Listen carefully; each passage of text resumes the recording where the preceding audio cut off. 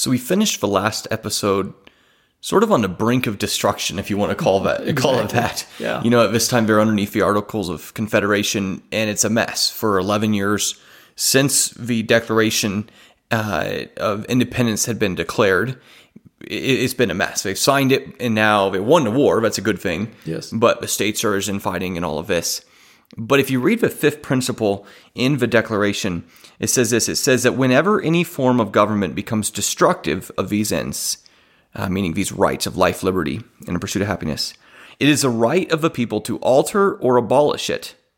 They did that. Yes. They won the revolution. Then it says, and to institute new government, laying its foundation on such principles, and organizing its powers in such form as to them shall seem most likely to affect their safety and happiness. So you stick yourselves in their shoes, and here we are 11 years later, it's chaos, it's not working at all, and yet we know that we have given our sacred honor, our word. Yes. We're going to establish a new government, and we're going to lay its foundation on the principles of liberty and these principles that we've laid forth. Seems like an insurmountable task, and yet one of supreme importance. Well, and they went to the convention not to come up with a new constitution. That wasn't even on their minds. The Virginia delegation showed up with a constitution. They were there to refine the Articles of Confederation to try to maintain peace and unity. But once they started to look at this constitution, all of that went out the window.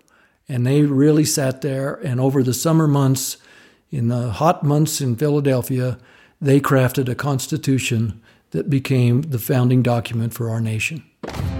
Welcome to the Legacy Project Podcast, a conversation that utilizes early American history as a way to explore and sustain our legacy of liberty. This series is intended to be enjoyed sequentially. Follow along with us as we discuss the foundational ideas of America that transformed the course of history and left each of us a legacy of liberty.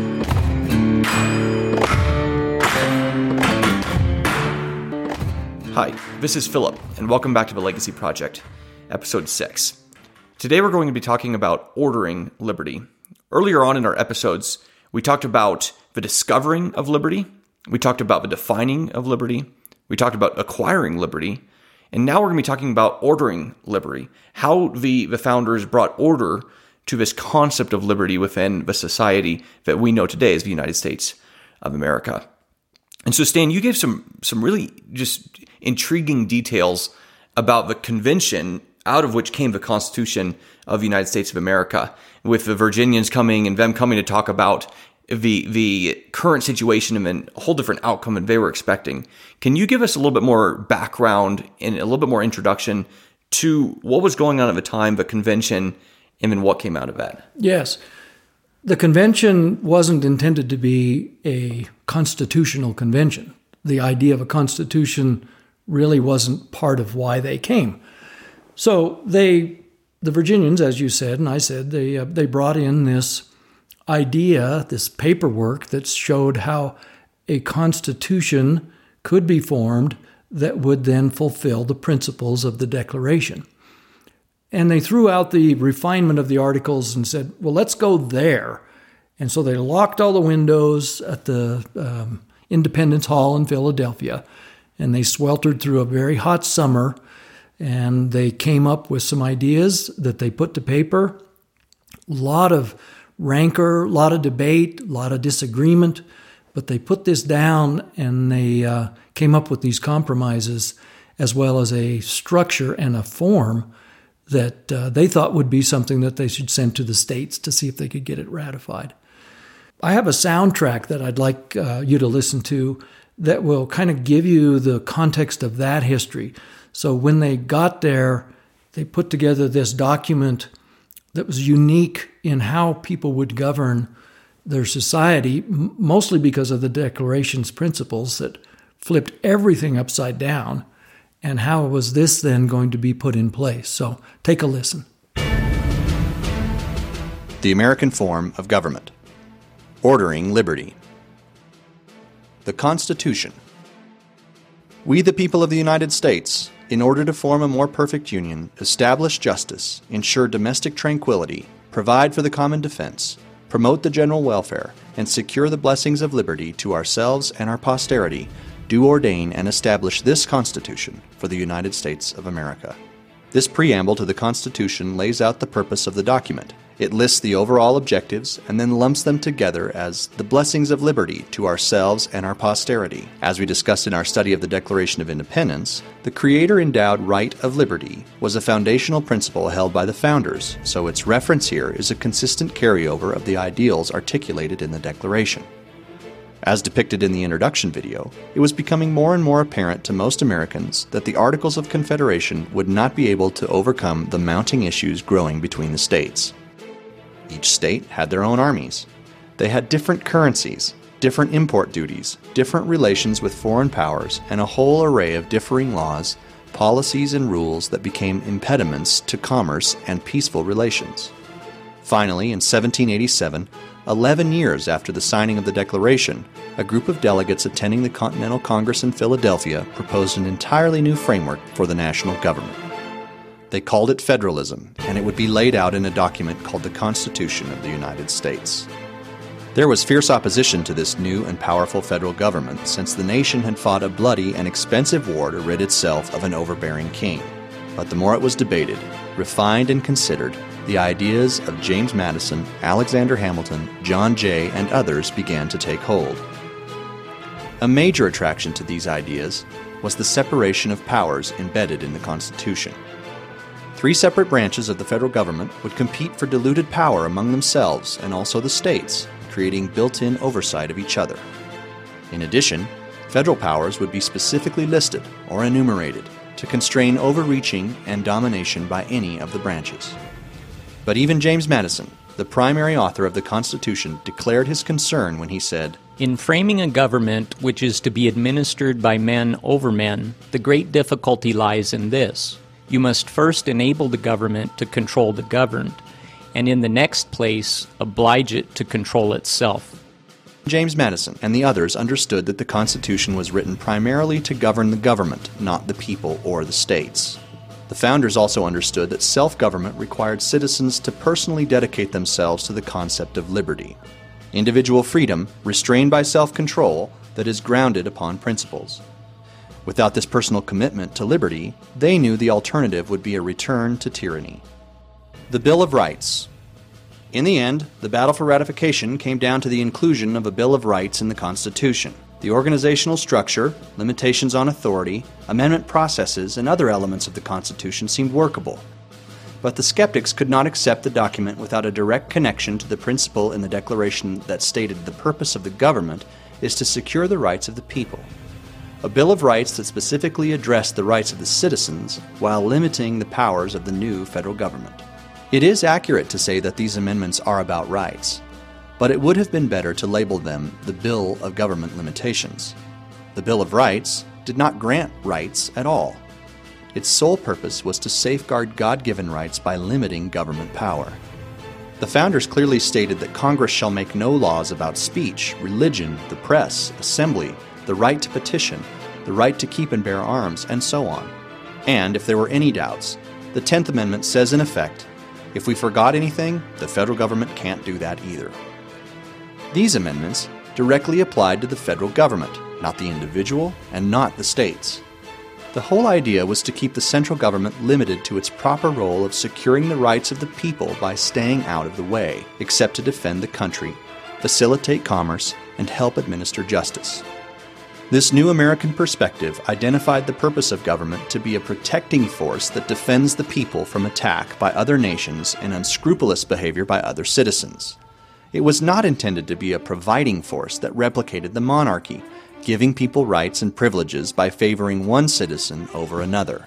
The Founders understood that a government that gives to one must also take from another, controlling both in the process. They believe that those who receive from government become dependents, while those the government takes from become slaves. The erosion of liberty needed a firm barrier against tyranny, and the Constitution, combined with the Bill of Rights, appeared to be the best way to organize the government to protect life, liberty, and the pursuit of happiness. Finally, On October 17, 1787, the United States Constitution was ratified by the states because of the promise to add the Bill of Rights during the first session of the new Congress. It is important to note that the Constitution was not forced upon the people. It went through a lengthy process in each of the states and was ultimately ratified by all of the states. And what became of the promise to add the Bill of Rights? Surprisingly, it was fulfilled. Once the first Congress convened and George Washington was elected president, the Bill of Rights was adopted, and the United States has since become the longest existing nation under one system of government in the history of the world. Well, there's another narrative that gives you a lot of information. Like a fire hose. Yeah, it's a lot happened, and we're just trying to make sure that it's concise enough that it's not distracting to a lot of other things, but it is a lot of information to digest. Let's start with the reading of the preamble, Philip. I think we can start looking at the Constitution now with understanding where it came from.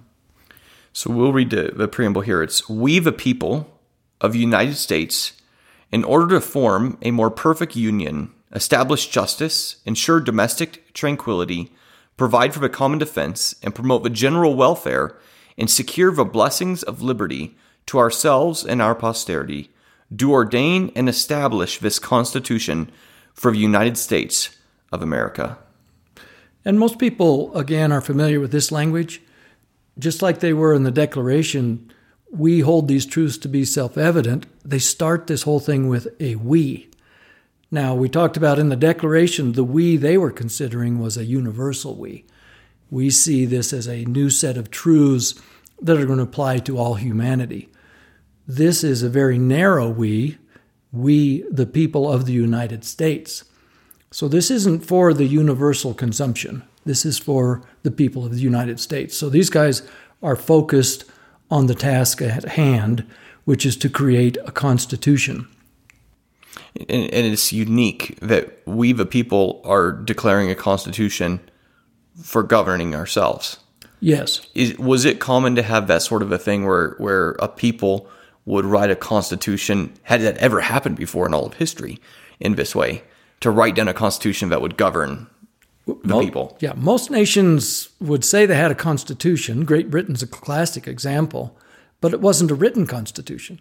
So it was just what we were supposed to do as the parliament and the king and the lords and the dukes and the earls. So it was kind of a loose structure. But the founders were frustrated because they were saying there was a violation of the Constitution because we have no representation. And the representation idea came from a written document in the 1200s, which was the Magna Carta, which forced the king, in order to stay king, he had to sign a document that said he was going to share power and was going to create a parliament. So that was the most advanced form of government, and that was really the only written document. Now we're going to write down a document starting with we the people, for the people. That's pretty unique. Yes, so it's very unique, and it was very demanded that we have something that we can rely on in order to then hold people accountable. The next part of this is in order to form a more perfect union. Now, a more perfect is not perfect. This is an aspiration, just as the Declaration, most of those principles are aspirational. You're not going to be virtuous. You're going to aspire to be virtuous. You're not going to be fulfilling the life, liberty, and the pursuit of happiness. Those are ideals. They're something that you can aspire to. So we, the people of the United States, in order to form a more perfect union, establish justice, ensure domestic tranquility, provide the common defense, promote the general welfare, and they've lumped all of that together and secure the blessings of liberty to ourselves and our posterity. Now, securing the blessings of liberty, that's an interesting turn of event or turn of words. Because if you are securing the blessings of liberty, first of all, what does that mean to secure it? And then what are the blessings of liberty that you are securing? Go back to the Declaration. So it says in the Declaration, and we talked about this truth number 4, it says that to secure these rights, which is interesting because it doesn't say to give these rights. They've already said these are rights given by the Creator. Yes. But to secure these rights, meaning to protect them. governments are instituted among men, Yes. deriving their just powers from the consent of the governed. Yes. So the blessings of liberty, in my opinion, are the principles. All men are created equal. They're endowed by their Creator with certain unalienable rights. And among these are life, liberty, and the pursuit of happiness. So those are the rights or the blessings of liberty that is being secured by this new form of government called the American U.S. Constitution. It almost seems like they read the Declaration of Independence when they were crafting this. Or certainly, at least, I mean, you have some of the same men, not many of them, but some of them, looking back at that for sure. Yes. And seeing those principles. Well, and the people in the Declaration writing, the people who did the writing of the Declaration, weren't all at this meeting, but everybody that was at this meeting was part of the Revolutionary War and part of the leadership that was fighting the war in order to fulfill the ideas of the Declaration of Independence. So everybody was fully familiar with it. Had to be reminded, though, that we need to go back to that, and that's why that Declaration, Truth number 5 that you read earlier, is so important, because that's what pulled them back to the form of a constitution as opposed to a refinement of the Articles of Confederation. So they're recognizing the ideals, the principles they set forth in the Declaration, and now they're ordering these so that they'll be secured for themselves and for their posterity, meaning future generations. Correct. Yeah. So again, it's forward-looking. Most organizing of government is present-looking. The only forward is how long is the king going to live? This is not for the king. This is not for the rulers. This is for ourselves as the citizens and our posterity, future generations. So again, very unique in the process of thinking in comparison to how you would think people would understand their role within a ruler-subject society. So the narrative talked about this idea of federalism, Yes. which is what the Constitution is based upon. Can you explain a bit more about federalism and how it works and why they proposed it for the Constitution of the United States of America? Well, it's a whole new framework. And so they wanted to bring in some way to govern the government, not the government governing the people. So they labeled it federalism because they felt like it was essential to have some authority that was going to be able to kind of oversee the unity and the unifying factors that were necessary for the United States to survive. Federalism is basically a system of organizing that disperses power. So not only do you now have a federal government that has its own internalized dispersed power, but the federal government is also associated with 13 states and with about 1 million people. So you've got all this disbursement of power, which is to spread that power out as far as you can to where the people have the most power in their local jurisdictions. It seems like it's a very inefficient way to get things done. Intentionally, yes, because if it's efficient, then exercising power becomes tyranny. And so they wanted to make sure that the government didn't get to be efficient. And so they set up all of this system with a separation. So you have your legislative branch, which isn't a branch, it's 2 branches. The people that are representing the citizens are represented by population in the House of Representatives, and they're represented by state legislatures that was how you would select a senator. It was an appointment by the state legislature with the governor. It wasn't an election by the people. Then you have an executive branch, and the executive branch is elected by the population, but not really. It's elected by an electoral college, which was another means of a barrier to the consolidation of power in the presidency. The states is where the Electoral College comes from. The votes for the Electoral College come from the states. So you have an executive branch now. We talked about the legislative branch in 2 forms, but it's also each one of those houses has particular enumerated powers. The budget powers have to start in the House of Representatives, but they have nothing to do with treaties or foreign policy, which all resides in the Senate. And then the administration and the fulfillment of that comes from the administration or the executive branch. All of this is overseen then by a judicial system that isn't beholden to either branch, where in most countries, the judicial system was part of the monarchy or the king, the rulership, and their jobs, their ability to get paid, their decisions had to be underneath this authority of the king. If you remember the grievances, that was one of the primary grievances, is that the judges were beholding to the king, and they were not fair. They were not looking for justice is blind. They were looking for, well, justice is biased. And that was a big grievance for them.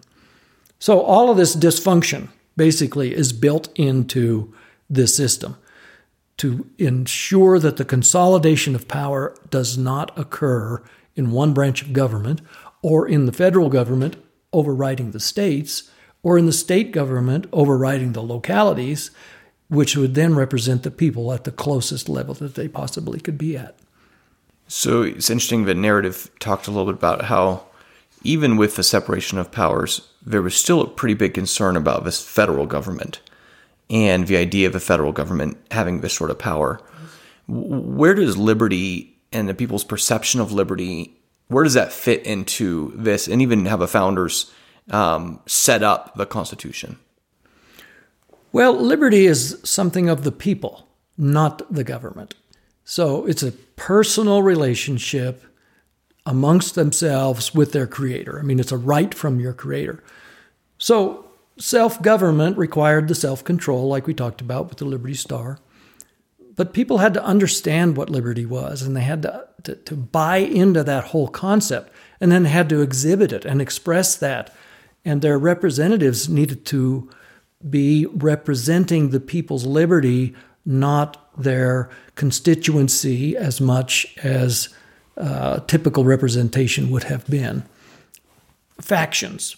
If you're in the House of Lords in Great Britain, you are representing a faction, not the people of your district. You're representing a business faction or another particular group of elitists and aristocrats faction, but you're not representing the people, whereas liberty demands that the representatives take into account the rights of the people as individuals. So, which sort of leads into the Bill of Rights. We have the Constitution is ratified. Of course, George Washington is elected then as the first president of the United States. Yes. And then they add the Bill of Rights. And it's interesting, you talked about in the narrative there, that they actually did it. They added the first 10 amendments. It's a surprise. Yeah. In today's world, politics making a promise and then actually fulfilling the promise. But that seems to flow directly, as we mentioned earlier, directly out of the grievances and the Declaration of Independence. Yes. That the people remembered those things and clearly had not forgotten the tyranny they had just come out of. Yes. And so they were gun shy, for lack of a better term, to enter back into something like that. And so as a result, I think it said that it would be better called a Bill of Government Limitation. Yeah, that would be a better title by far, yeah. Because it's not that the Bill of Rights is giving rights, but that it's clarifying the rights that were given from the Creator. Well, and it's limiting government to not encroach onto those rights. So First Amendment is a classic. It starts off with, Congress shall make no law respecting an establishment of religion, or prohibiting the free exercise thereof, or abridging the freedom of speech, or of the press, or the right of the people to assemble and to petition the government for redress of grievances. The first few words, Congress shall make no law. So this is a limitation on the power of the federal government that ended up being called the Bill of Rights from past documents that had come out of these various states. But they understood it as clearly a limitation of government power, not as a powering or giving of rights to the people from the government. Government has no rights as far as they're concerned, and they just want to make sure that it's completely limited. So in the narrative, it talked about this idea of the government being a providing force versus a protective force. Yeah. And you could say a securing force versus a providing force, because that's the term that's used in the Declaration, yes, and even here in the preamble. Can you expound a little bit more upon that idea of providing force versus protecting force, and maybe help us understand that a bit more? Well, the crown was the provider for everybody and the determiner of all things, whether that was your job or your wealth, your status, basically all of the rights that are now endowed to the citizens of the United States by a creator. They're inherent and non-transferable. Prior to that, then, it was a providing. So the narrative talks about if you're taking money from somebody and giving it to somebody else, that's how the crown becomes a authority and controls these different people. So they're taking from one, which if you're taking the fruits of somebody's labor, they thought of themselves as slaves. If you're giving it to somebody else and there's no other source for them to receive anything, then they become dependents. And guess who is controlling both? The crown is then controlling both. So a providing force is a destructive force, and it's a ruler over all the other things that are going on in the society. A protecting force is fulfilling the Declaration of Independence, where you're securing these rights. And so we're protecting, the government is here to protect the rights of the people. And that's essentially in all layers of government. As well, the people need to have self-control, or they have to have a virtuous perspective in order for them to make sure that these rights that they're endowed with are not in jeopardy because somebody has to restrain their actions. They have to restrain their own actions through their self-control. And as we described, that means that they have to aspire to be more virtuous. And you can see how those flow out of the two truths that we've talked about were coming into the culture of that time, one being the dignity of mankind, the other being of man's ability to have a personal relationship with God, and how that totally changes it. There's a dignity in the government is there to secure it, but God has given me this right, and man can thrive in that. Yes. And in man's ability to pursue these things and walk in this liberty. Yeah. Well, it was a difficult thing to achieve, putting a constitution and then following that with a ratification through the states, following that the election of a president, unanimously elected, by the way, hasn't happened since. But then you have a president and a Congress, both that go through the amendment of the Constitution in order to put these together. And those amendments had to be ratified by the states as well. So there was a lot of buy-in to this whole thing. There was a huge argument over the inclusion of the Bill of Rights. And you couldn't have an amendment to the Constitution until the Constitution was put in place. And then it had to be implemented. So you had a lot of people saying, we don't need a Bill of Rights. Madison, the original and primary author, said, we don't need a Bill of Rights. If we start to list all of these rights, then we're going to miss something. And somebody's going to, make sure that we've done the bad job and take advantage of what we missed and this kind of the other. Patrick Henry said, no. We're going to list rights. And we're going to not list them as people's rights. We're going to list them as limitations on the government's authority over those rights. So why didn't they include these 10 amendments in the original and just have that all included? Why were they added later? Was it just a timing issue of when they were written? Pretty much. They wanted to get the Constitution out. You got to realize they started this constitutional conversation in May or June of 1787. They brought the document in its final form in September. So this isn't the Declaration, which is a year and 3 months. This is less than 6 months of work in order to get this together. Part of that was the urgency. If we don't get something figured out, we are no longer going to be the United States of America. We're going to be the factional, feuding states of America against each other. So when they ratified it with the agreement to add the Bill of Rights, were they written yet at that time or just conceptually drafted? Or what stage were those in when they agreed to add them later? Well, they were conceptually drafted. They're plagiarized from earlier documents, whether that's the Virginia Declaration of Rights or some of the other ideas that permeated out of the Articles of Confederation dysfunctional era. So they had these. I think they started with 17 and narrowed that down to 10, just because there was some duplication or there was we can't agree on that. But the Bill of Rights were going to come in after the fact, and that scared a lot of people. and they thought, well, this will never happen. You guys are making these promises, and we know what politicians do. They don't fulfill promises. They just make promises. But George Washington single-handedly said, I'm going to make sure this happens.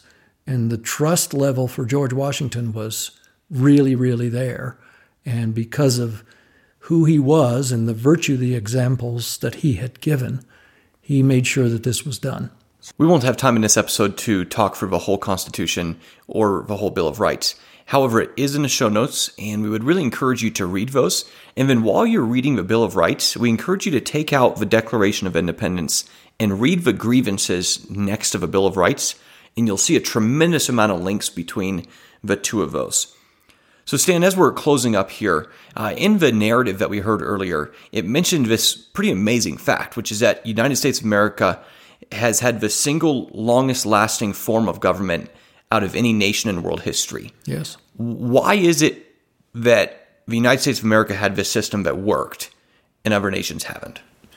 Well, and that's the topic of our next episode, is we're going to talk about the different forms of government and compare our form of government with those different forms.